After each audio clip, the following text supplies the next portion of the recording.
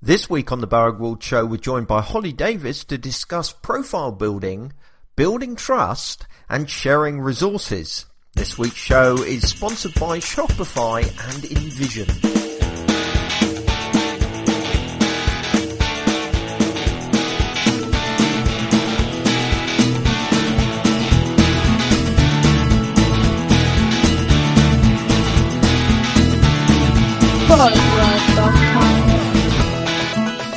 Hello and welcome to the Boag World Show, the podcast about user experience, digital strategy, and a whole lot more. Joining me today is Marcus. Hello, Marcus. Hello, Paul. I've got a cold. Really? Yeah, really. I went on holiday. Just for a long weekend to Devon, and I got there and I got a cold. Literally, I opened the car door. I'm here and I've got a cold. Wow. Not funny. Yeah. You sure it's not hay fever? Well, I thought it was that to begin with, but no, it's not. Okay. I'm not very well. Be nice. Fortunately, we're not in the same room today, which means you can't infect me with your illness. No, it's my son and his girlfriend. They gave it to me. I blame them. Vehemently. Pesky kids. Pesky kids indeed, yes. It's always kids, isn't it? It's like when they used to be at school, they were basically a conduit for evil kind of bugs. Yeah, now they're in their 20s, they still are. Bless them. It's because they socialise with other people. It shouldn't be allowed. Young people should be quarantined in individual areas and not allowed. I'll tell you another really bad place is conferences for this, right? You always go to conferences and get ill with some bug or other because there are all these people from all over the world coming together and bringing their diseases with them. I'm going to a conference tomorrow and taking my disease with me. What conference is that? You don't normally go outside. No, I don't normally go outside. IWMW. Oh, yes, of course. The higher education one. I'm envious of that. Yeah, it's good fun usually. Anyway, do you think you ought to introduce our guest, Paul? Oh, yeah, we've got a guest. Hello. No, I knew that. Hello, Holly. How are you? I'm good, thank you. Thanks very much for having me. It's good to be here. Well, it's very nice. Now, talking of conferences, well, that's where we first met, wasn't it? As a project management conference. It was. That was the one in Austin, wasn't it? I think it was. Yeah, Austin. Yeah. And, yeah, we've crossed paths a couple of times since, I think. Yeah, we have. And talking of which, that was where I got really ill. Yeah, I remember you being very poorly. I was the most poorly I've ever been at a conference. So, yeah, I came out. It was actually I was standing on the stage giving my talk, and there were spots in front of my eyes. I thought I was going to pass out. It was not good. I've been quite ill in Austin as well. Well, yeah, but that's for different reasons. That's alcohol consumption. Have you ever been to South by Southwest, Holly? No, I'd absolutely love to go, but no, I haven't. It's a crazy experience. I'm hearing good things about it again now. Yes. I went through a stage of everybody going, meh. Well, I went meh last time I went. I thought this is too big. First time we went, there was probably a couple of thousand people. There were 3 or 4 streams, and it still felt really big. And then I think we went about 3 or 4 times. I don't know. Yeah. And the last time there was 20,000 people there with 10 different streams that you could follow, and if you got invited to everything but you couldn't get into anything because the queues were so long, I just thought, what we're doing here? But yeah, I've heard that since they've kind of catered for that huge size and are doing it a lot better. I'm also gutted that the fact that the last time we were there, rumour went around that the Foo Fighters were the guest at the final party, the final night party, and I just thought, yeah, right.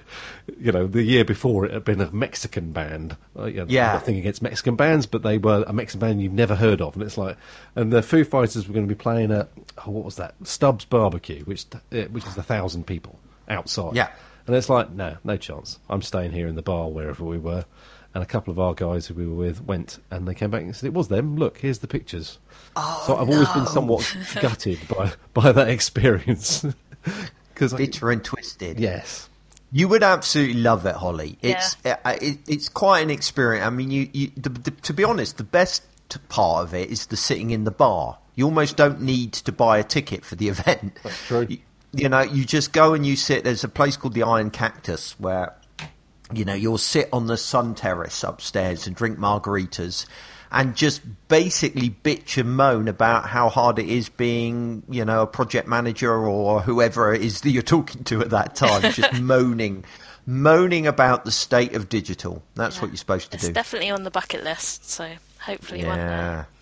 Oh, well, let us know. If you have a year where you're going to go, let me know, and I might find an excuse to go too. That sounds good. We can moan at each other. Exactly, which is nice. But I have just come back from a bit of a conference. I've just come back from Hong Kong, which was a bit of an adventure. Never been to Hong Kong. I must have talked about this last week on the show. I don't think you did. No, Did I not ask my obligatory question that I always ask, which is, have you ever been there, Marcus? Because you've been everywhere. Yes, I have, and that's why I didn't answer that question. So no, I don't. Feel free to show off about your staying in the world's highest hotel and all this kind of thing. It was one of those kind of I can't believe I'm living this moment trip. Because for a start, first of all, I was flying out for a conference for a large insurance company, okay, that were doing a leadership conference all about digital disruption and transformation, all that kind of stuff. So, and I was only going to be there 3 days, and it's a blooming long way to go for 3 days. So I said, can I, I thought I'd push my luck and say, I'll go, but I'll fly business class, right? So they agreed to that, which was good, pretty good start, because I don't often get to fly business class, despite what everybody seems to think about my life. And then when I was booking it, so I'd quoted them a price of how much it was going to cost, and I went to book the flight, and it said, if you spend X number of Avios points, or whatever their British Airways points are, then you could get 300 quid off. And I thought, yay. And then I thought, well, no, because the client's paying for it. I'm not spending my Avios points on that. But then I scrolled down to the bottom and it said, for only £300 extra, you can upgrade to first class. Oh! So that's what I did. Right. So I got £300 off with the Avios points and put £300 back on with the first class. And I came back first class. And I've never... Oh, it's amazing. I've flown first class once. Oh, shut up. Only once. Oh, only once? Yeah. Really? That surprises me. And I remember having a really bad hangover because basically they just kept... it was a 7-course meal, and every course had a different drink that went with it. And they constantly top up your drinks as well. Mm. And this place had... the trouble is I started even before I got on the plane because I arrived really early. I was in the first class lounge with a champagne bar and a private room and all these kinds of things. And it was just... And so I was drinking then. And by the time I got on the plane, and then they keep filling you up. Oh, dear. I was not in a good way. Isn't it? Yeah. It was... And then on top of that, Holly... gets better. The conference was happening in the Ritz-Carlton in Hong Kong. That is the highest hotel in the world, right? So my room was on floor 115. Wow. And when you go up in the elevator, your ears pop, which I just think is awesome. I think that might have made me feel a bit funny. Oh, it was a bit peculiar. And then you have floor-to-ceiling windows on one side. Oh. And then you have a swimming pool on floor 118, which is the highest swimming pool in the world. It was a crazy trip.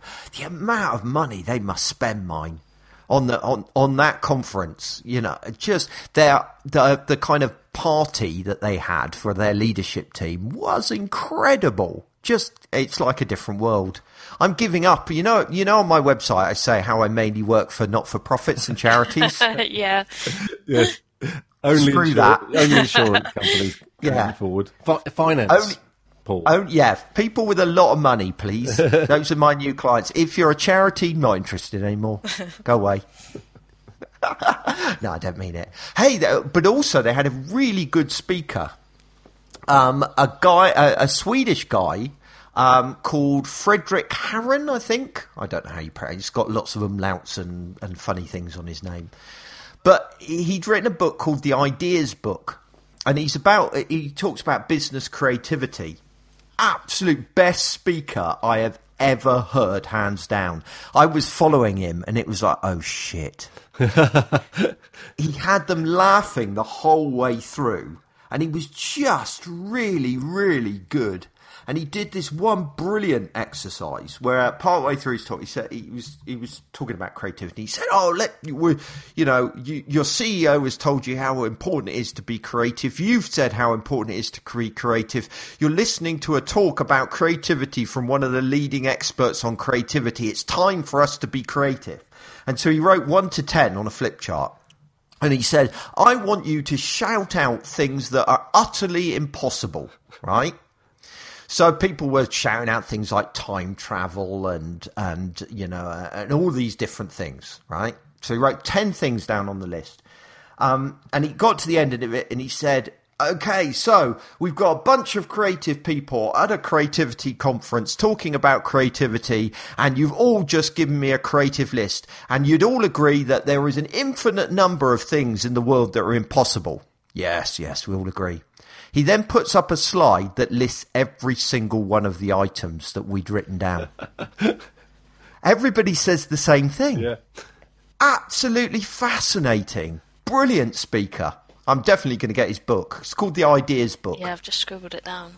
Yeah, definitely worth reading. So, yeah, it was a really good trip, basically. Cool. So, Holly, what about you? So, Hello, Holly. I don't know you. Yeah, we're 11 minutes into the show and we haven't really talked about Holly at all. So, Marcus, I met Holly at a conference, as we've already said. But Holly, I know very little about you, actually, even though we've kind of met and chatted quite a lot. I don't even know where you work. Okay, so I work for White October. We're a digital product agency based in Oxford. It's about 30 of us there. I work for sort of a variety of clients, healthcare, finance, education, publishing. And did you say finance clients? Yeah, we have worked with some investment. Online investment clients. Do they need speakers for conferences? Anywhere nice? No. Not that I'm aware of, but yeah, your name will inevitably come up if I hear. Yeah, right. Yeah. It's suddenly, you who says you don't like public speaking very much, you'd find a way, wouldn't you? If you got offered a trip to Hong Kong to stay in a luxury hotel, you'd overcome your fear, wouldn't you? Probably, yeah. I'd put it aside. So I'm looking at a picture of the White October team, all in yellow T-shirts. Yeah, can you spot me? Well, you don't know what I look like, so that'd be No, I don't. Which tricky. one are you? All right, so I've got to have a look now. White October. See, now, I'd heard of White October, but I hadn't put them together that was who you work for. Yep. See, there we go. Where's the yellow picture? I bet Holly's... Oh, no, I was about to say, I bet Holly's hiding at the back. Because Holly's like that. No, she's right on the front row. Camera shy. Near the middle. Right. So you see the guy in the black and white, black's jacket in the middle. Mm-hmm. Go 2 people to the right, and that's Holly. Hello, Holly. Hi. You're not waving back. She's just staring at you, Marcus. That's so rude. So there we go. So okay. So that's interesting. And you would define yourself as a project manager or you would. Okay. But does that mean kind of looking do you have account managers as well? Or? We do. We have account managers, but they do a lot more than sales within White October. So they stay in contact or close to the project throughout the project life cycle and kind of keep a more high-level picture in terms of strategy and that sort of thing. So a bit like what Marcus is supposed to do. What do you mean supposed to do? Well, I know given an option, you'd just drop a client like a stone once they've signed on the dotted line, wouldn't you? Yes, Paul, that's exactly what I'm like. So no, seriously though, you would be an account manager, wouldn't you? Yes. And I kind of get involved certainly from a strategy level at the start of projects. So, Holly, be honest. Aren't account managers just annoying? Aren't they essentially coming in and interfering at random intervals through the project?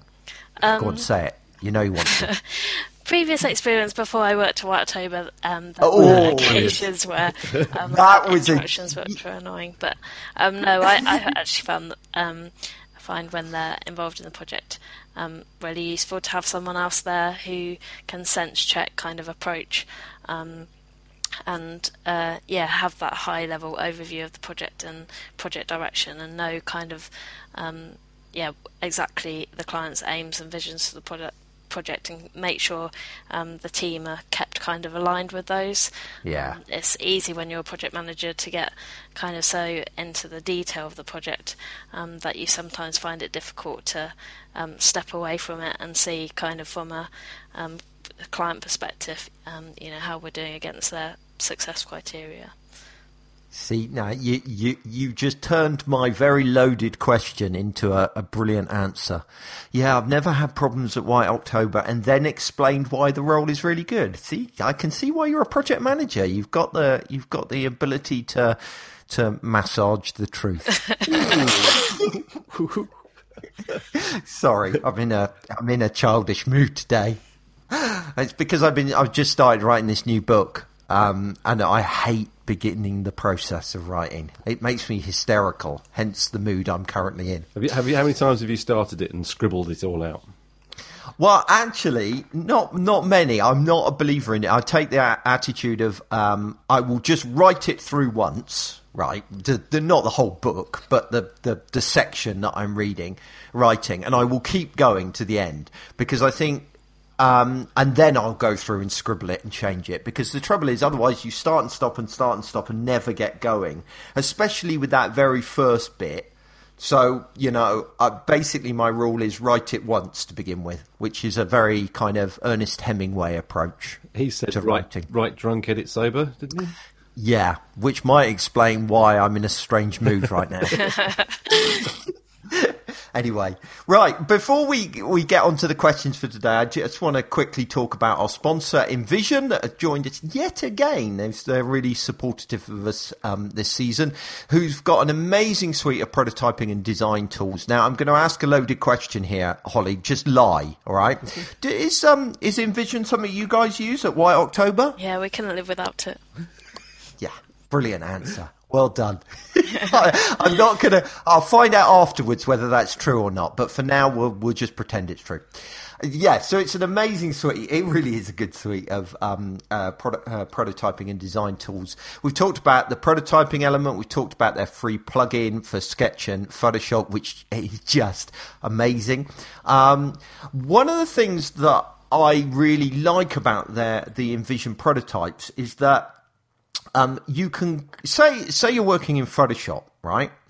And you've created a prototype in Photoshop that you've then uploaded onto InVision, and your prototype is now working within InVision.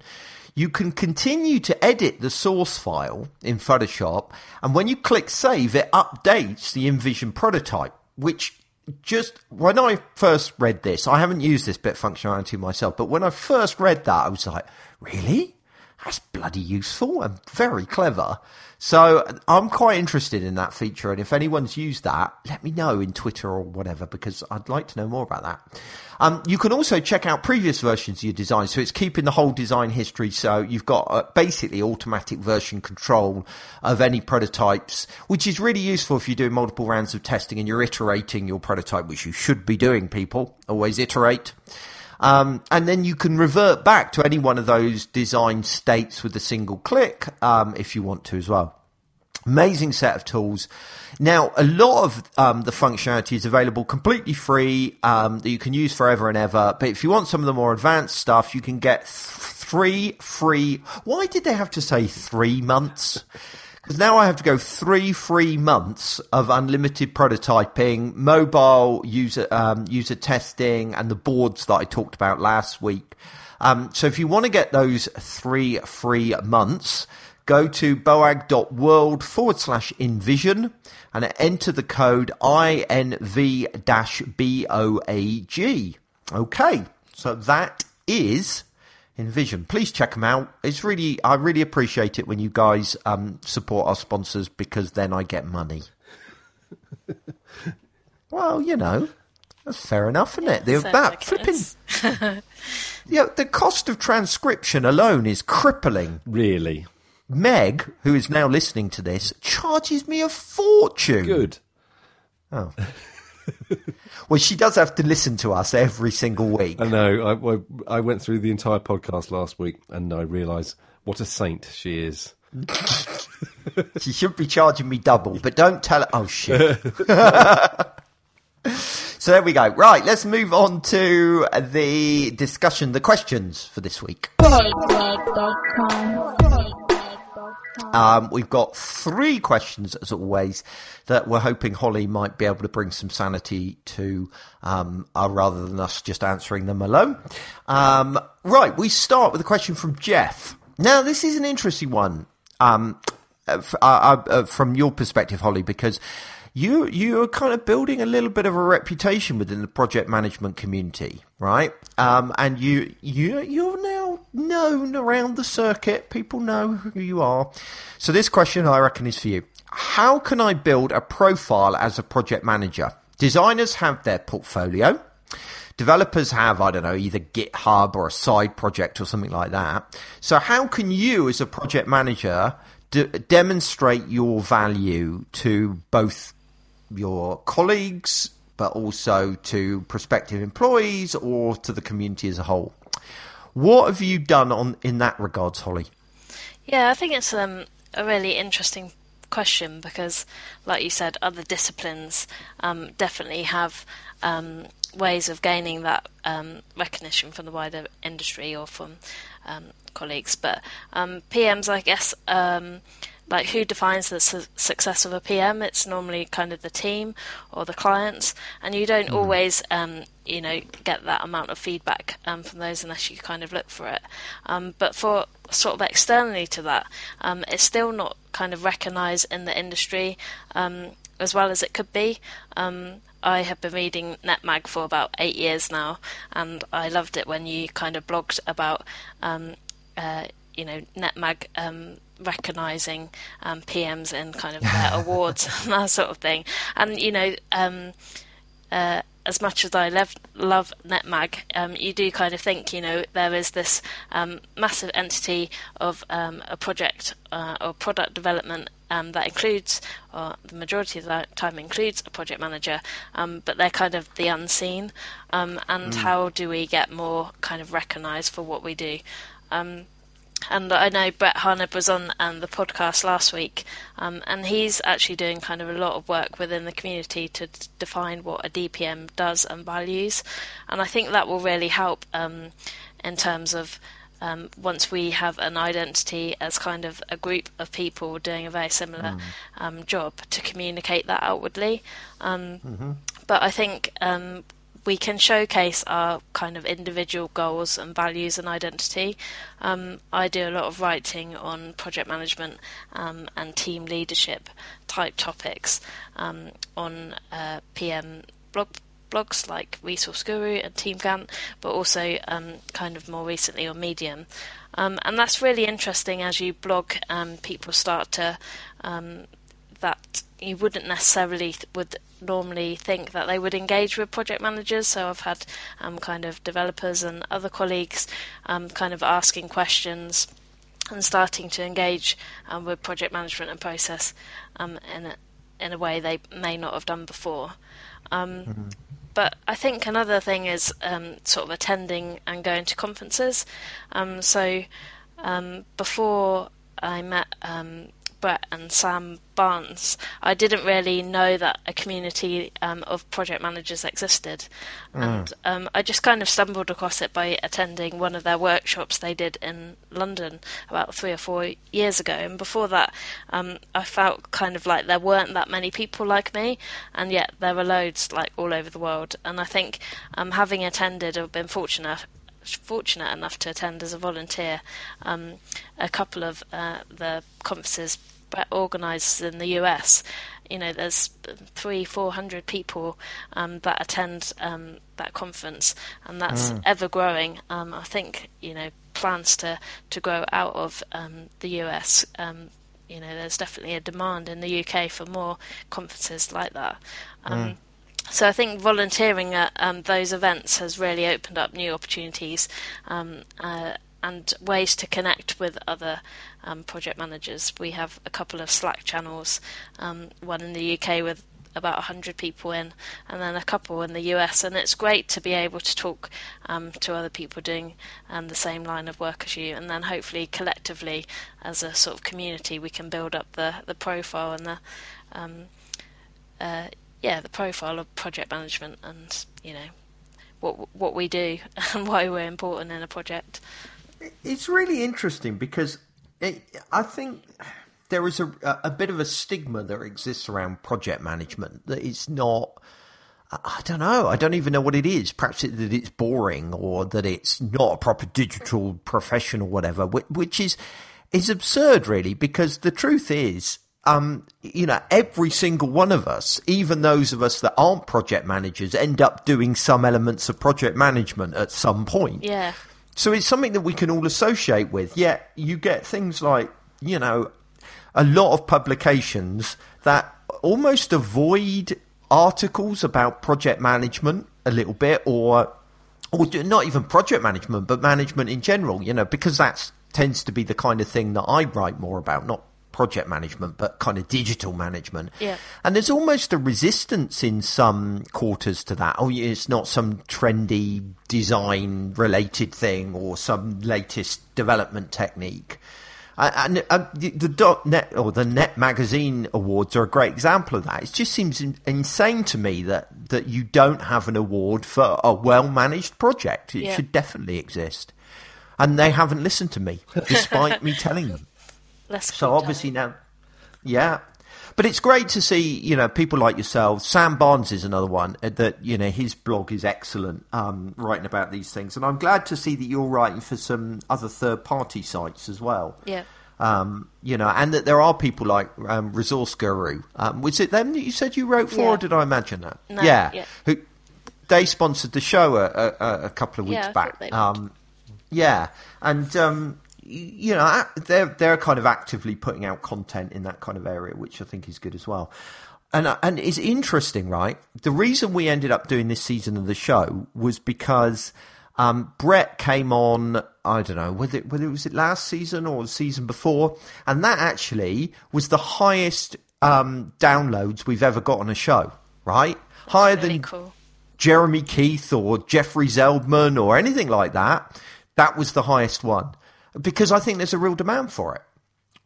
But coming back to Jeff's question about building, there's building the profile of project managers as a community, and then there's kind of building your personal profile and your personal brand. Is it mainly writing? Is that the main tool that you have, talking about projects and challenges that you faced?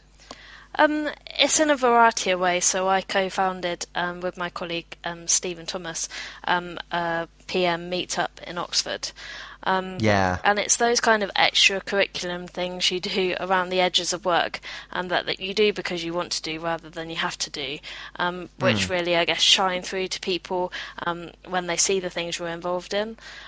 So I would say to anyone looking to kind of build their own profile, if something like that exists, can you attend it? If it doesn't exist, could you set something up? Even if it is kind of a one-off informal meetup that turns into something more long term, or can you lead workshops? Can you speak at some of these conferences that happen?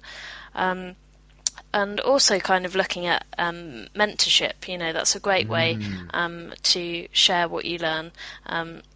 Seek to mentor another more junior, perhaps digital project manager or someone who's entering the industry. I think as well, you said about kind of project management sometimes appearing, boring or not very creative, and I think it's up to us to make it creative. So I think, if you can maybe do a video resume, or like showcasing your presentation or facilitation or reporting skills. Those things that seem quite, boring and hard to digest and things. Can you show them in a way which is engaging and creative?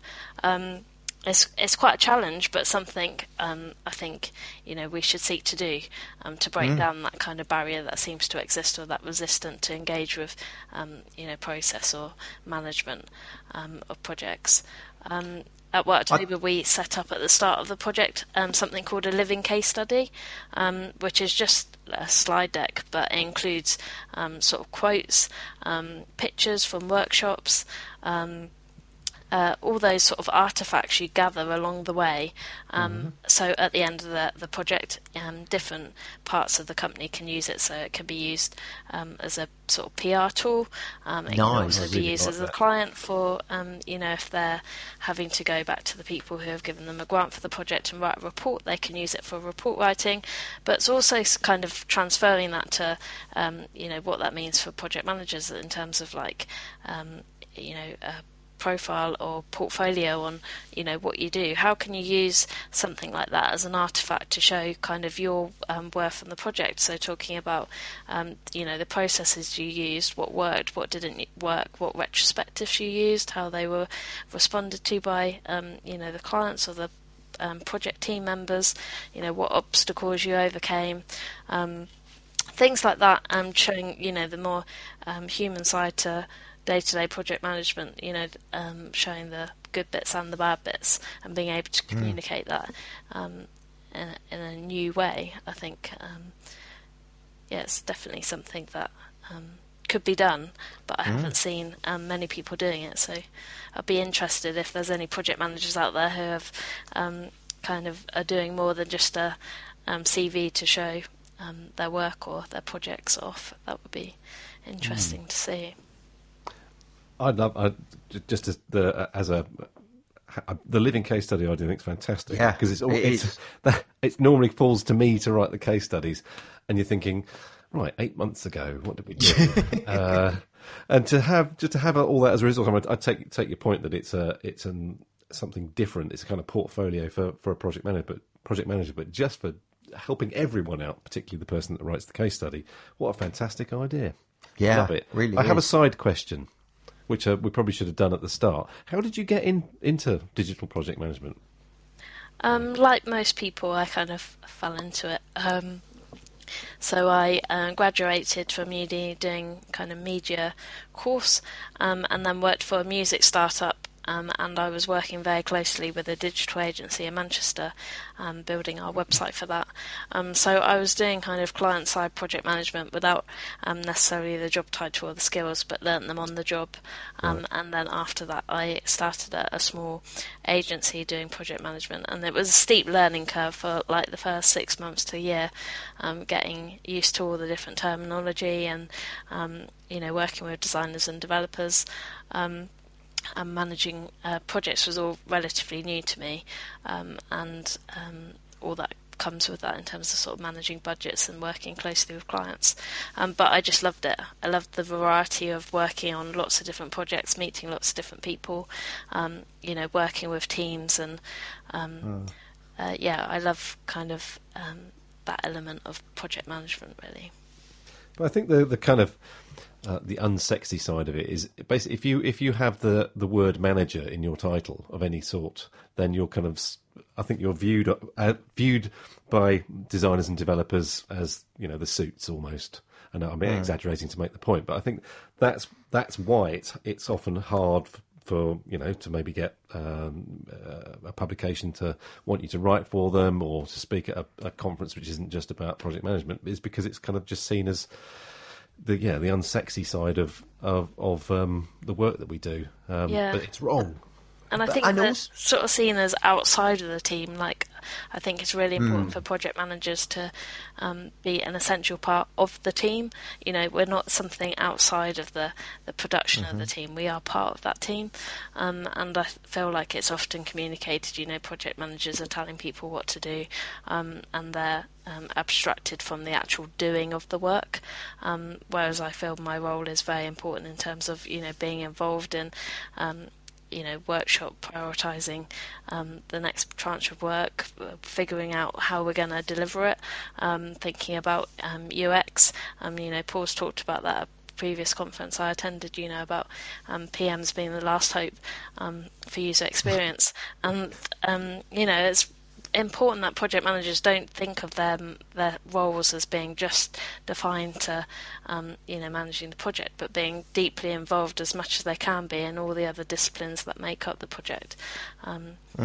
Well, absolutely. I mean, and it can go the kind of sales way as well. I mean, I was a project manager, hard to believe, many years ago, but I kept finding myself speaking to the clients about what's the next project, what new thing is around the corner. And it's obvious that I should be doing more of an account manager role, more of a sales-based role, because I was kind of less interested in the thing we were doing and more interested about what was happening next. But I was able to do that because I was, you know, working with the client every day. So you're right.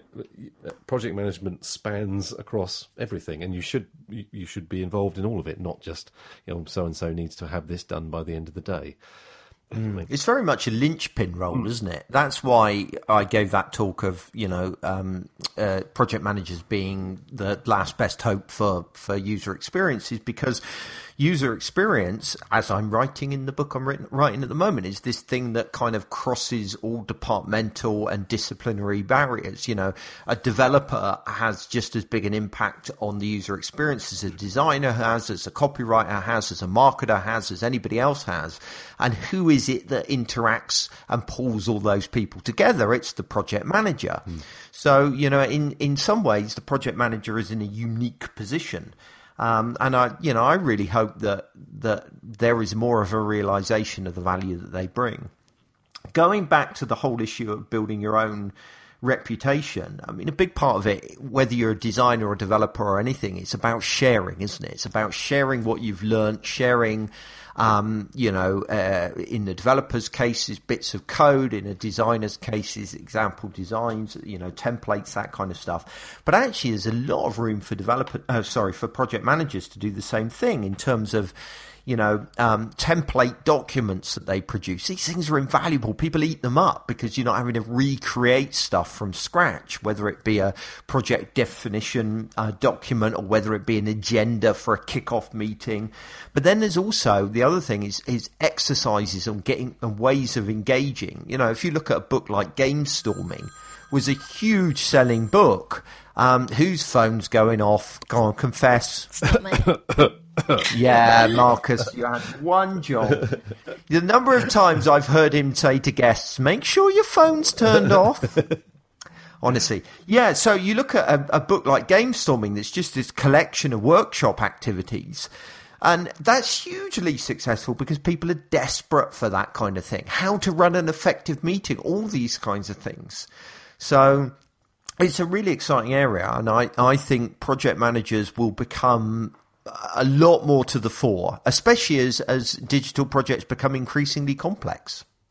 Anyway, let's move on to the next question from Daryl Snow. He says, a cohesive team has to be bound by trust. Each team member has to trust that everyone else on the team is going to pull their weight, help out when needed, and meet the same level of expectation.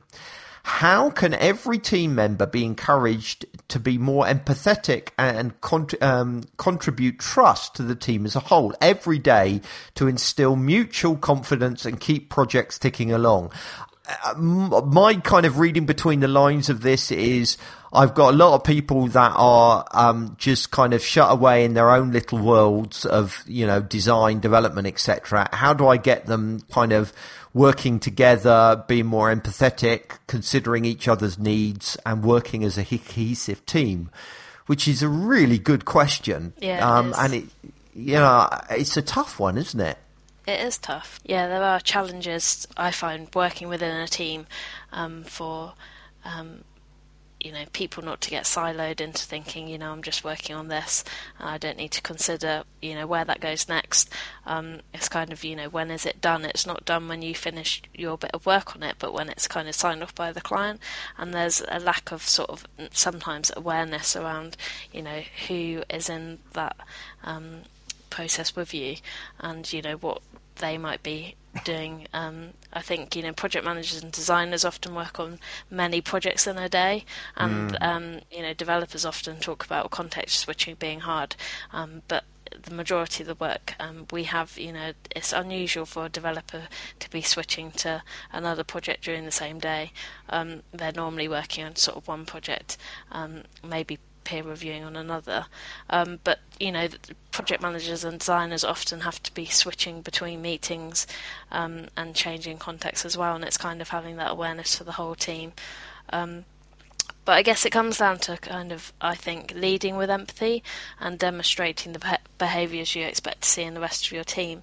And I've run a couple of good retrospectives at the start of projects about kind of what others can expect of you and what you expect of them, and just making that really explicit. In my role within this team, this is what I expect of you, and this is what you can expect of me in return. And I think that makes it really good to know where people stand in the project and where there's blurred lines. For example, normally on a client call, I would be taking client notes, and that's fine for people to expect that I'm doing that.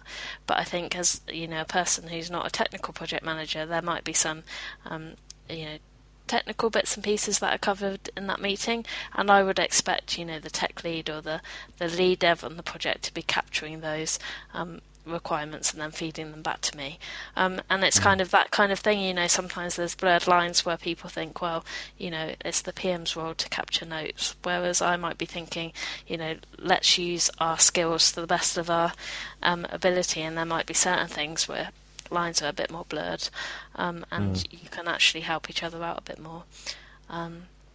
But I think it's quite an interesting. Do you do? Sorry to interrupt. Do you do daily stand-ups at White October? We do, yeah. Because I think that's a very good mechanism for getting people to think about each other's jobs, because you've got that kind of, well, for a start, you're saying what you're doing, but also there's that kind of barrier bit. And I think the barrier bit, what barriers are you facing, is quite a good one for making people think about what other people need to do their jobs. Yeah. No, I think that really helps, give a bit more context to what people are working on, and when they're blocked, how other people can sort of remove that block, that it's a block for the team rather than for the individual. Do you have your teams physically sitting together? So are people sitting via disciplines, or are they sitting via projects, if that makes sense? Projects. So we're cross-functional team. So we'll sit on a pod together, normally with a couple of developers, a designer, PM, tester, and AM. Because that makes a huge difference as well, doesn't it? Yeah, it does. That you can speak like that.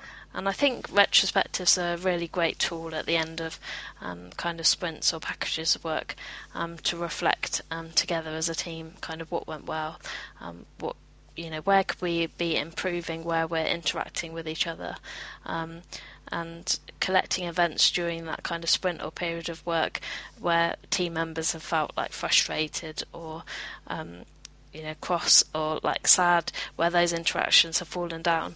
And we've also brainstormed as a team like what good and bad behaviours look like within that team, so kind of highlighting a desirable trait that they see in themselves that they'd want the rest of the team to exhibit, and then one which is obviously harder to admit to, but something they see in themselves which or in other people in the team, that if we got rid of it, that it would be for the greater good of the team, and it like makes people be vulnerable in terms of admitting to stuff that they know, being late to Scrum, or not asking a designer to review their front end after it's ready for review, or things like that. But it really helps to know, what people find difficult, and how we can help each other out to sort of be a better team. And you really have to recognise that people are very different as well, and that some people are highly emotional, others don't care what you say to them, and it's being able that's one of the hardest things of management. But I love the idea of what you just said about having a workshop where you can get people to kind of say all the things they do like about themselves and things they don't, because I think that's a really nice way of dealing with what I'm talking about. But I think you have to accept that some people will deal with that a lot, just that process they'll deal with better than others. For some people it make them feel very uncomfortable. Exactly. Yeah. How do you stop a retrospective like that turning into a bitching and moaning session about each other?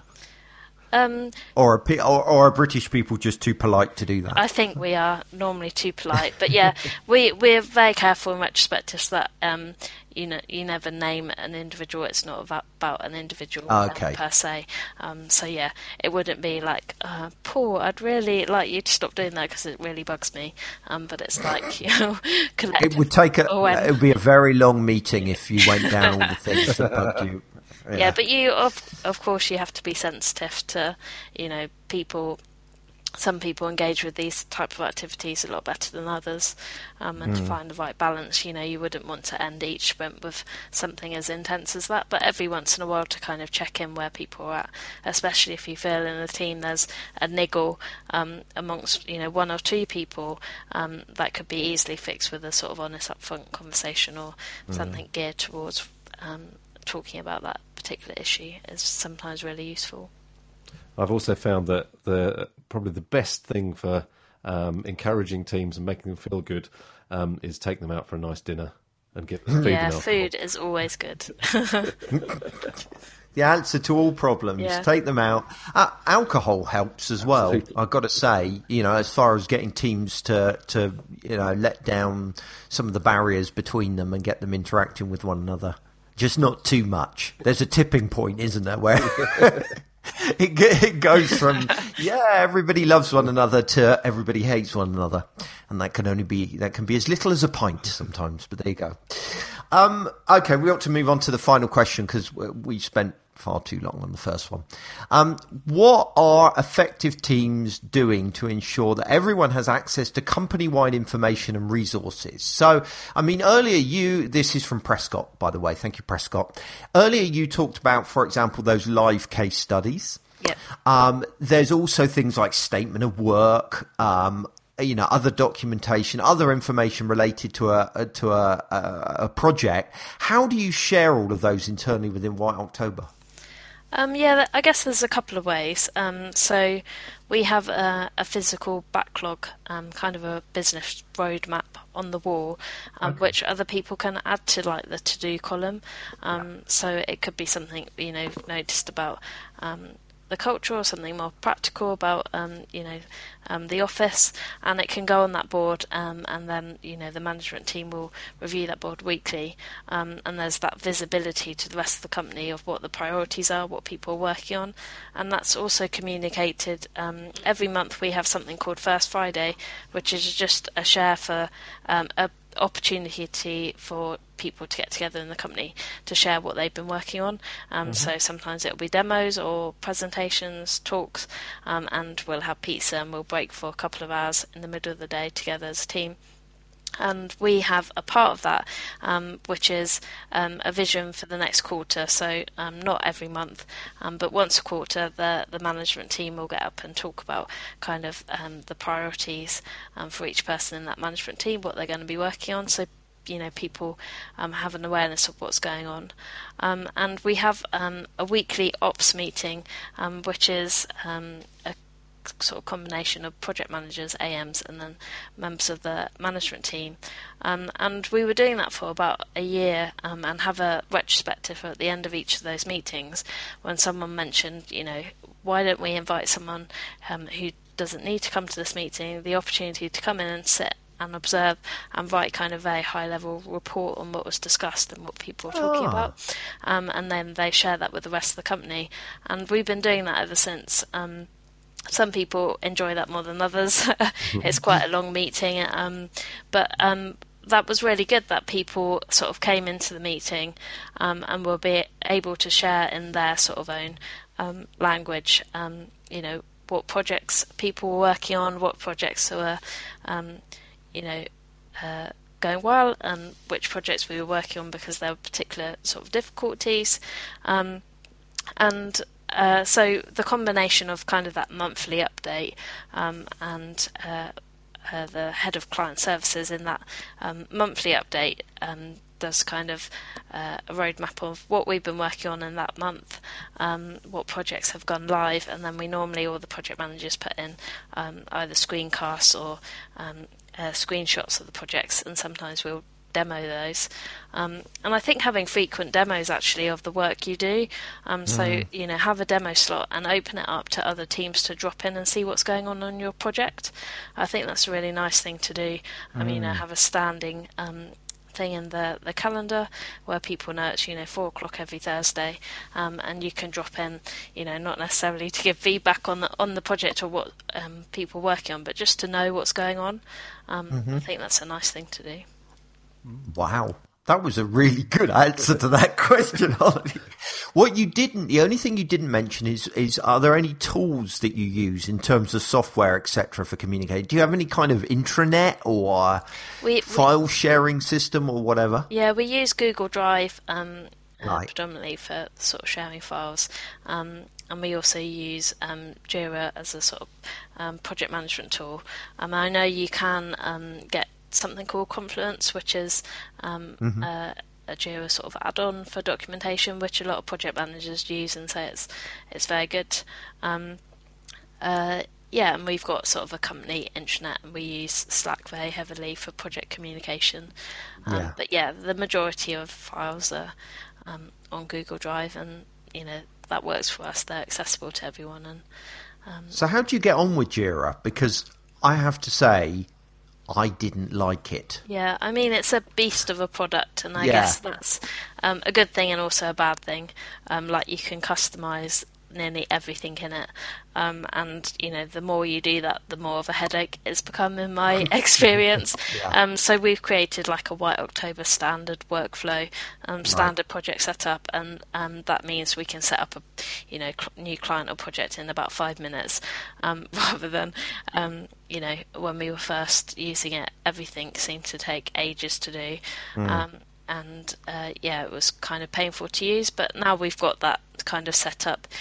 It's fairly streamlined, and we do find the backlog feature really useful in terms of managing user stories with our clients, and sort of prioritising it and being able to attach files and comment in it. I'm not saying it's loved by the project managers as a tool in itself, but how we use it, it's working well for us. I think we don't always use it, so for smaller projects we are a big fan of Trello, which is obviously a lot more lightweight.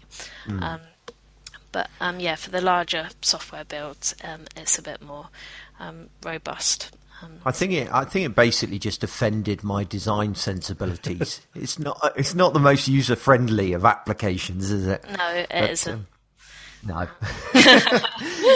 So it kind of very much depends on who's using it and how it's like any tool. Talking of tools, let's move on to our final sponsor of the day, which is Shopify. Shopify is the leading multi-channel commerce software trusted by over 275,000 merchants, and it can do absolutely everything that your business owners are going to need, from selling online to selling in store, which I wasn't aware of, and on the go. So it's got integration directly to enable you to sell on Twitter or Pinterest or Facebook, but it's also got point of sale systems to sell in bricks and mortar stores. It's easy to use. It's got a great back-end interface so the merchants can manage their stores all on their own without having to disturb you as the developer. Talking of developers, Shopify has invested heavily in its partner program for freelance designers, developers, consultants, agencies, or anyone really that builds e-commerce websites for clients. So they have made it really simple to get up and running with Shopify, and you can build your custom themes using HTML, CSS, JavaScript, and Shopify's easy to use template language, which is called Liquid, and it really is very straightforward to use. Shopify's partner program provides you with loads of free resources, including a dedicated partners blog. They do webinars, of which I have done a couple in the past. I've also written articles for them, actually.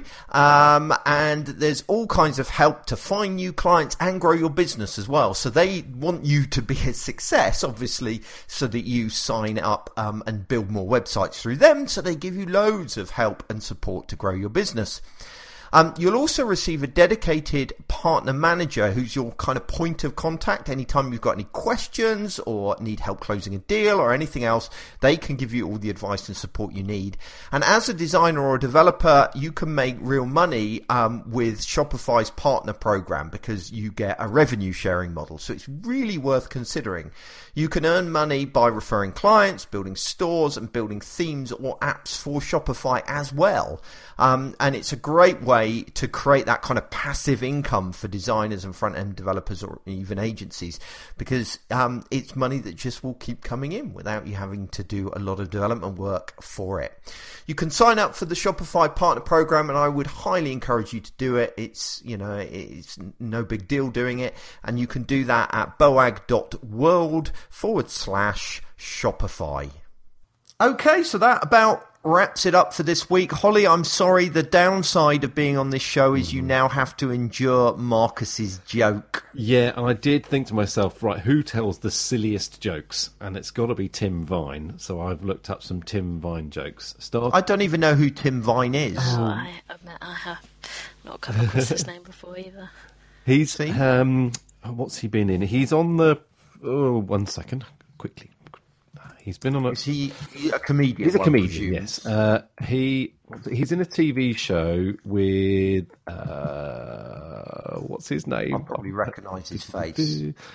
Not Going Out. He's in Not Going Out. Yeah, I know. And I've seen him on some panel shows before. Yeah. Anyway, he is the king of the silly wordplay joke. Okay. Which are kind of my kind of thing. Yeah. So here we go, starting with, he said, I'm going to chop off the bottom of one of your trouser legs and put it in a library. I thought, that's a turn up for the books. That is quite good. Yeah, that is. I quite like that. There are one. many, many more. It's a golden thing. Yeah, why do you not use more from the bad jokes part of our Slack channel? I did use a few. What's the difference between a rhino and a Zippo? A Zippo is a little lighter. That's good. Yes. And one that I submitted myself. Here we go. Now you'll know why I don't. A man tried to sell me a coffin today. I told him it was the last thing I need. See? Or I like this one. Merlin, to celebrate the return of your quest, we give you this round table, my lord. Arthur replies, cool, who made it? Merlin replies, circumference. That's just awful. That's my level, actually, yes. Yeah. There you go. See? Anyway. You wasted many jokes there. You used up 3 jokes. You see, I don't care because you weren't going to use them. Joke. Two of those jokes were submitted by me, which, let's face it, you're never going to use on principle. No, you learn to be sparing with them. Okay. Well, I've just blown through the supply. So, Holly, thank you so much for being on the show. Really useful, really good stuff there. I really appreciate it. And hopefully you'll join us again soon. And it wasn't too painful an experience. No, thank you very much. And thanks for doing a series on everything PM. That's great. Woohoo! Yeah, let's celebrate those PMs. Yeah. Just a reminder that talking of being sparing, we need more questions, people. This is getting serious now. I'm running low. So you can submit questions either by emailing me at paul@boagworld.com or by going to boag.world/questions and submitting them as comments there. So, Holly, I expect you to go away and submit a question, please. I will. It's your penance for being on the show. Next week, and it's really good because you can create some really hard questions for the upcoming guests. All the ones I avoided. Yeah, absolutely. So next week we're going to be joined by Carson Pierce, who is going to suffer the wrath of Holly's questions. But until then, thank you very much for joining us, Holly, and thank you for joining us, dear listener. We will return again next week. Goodbye. Bye.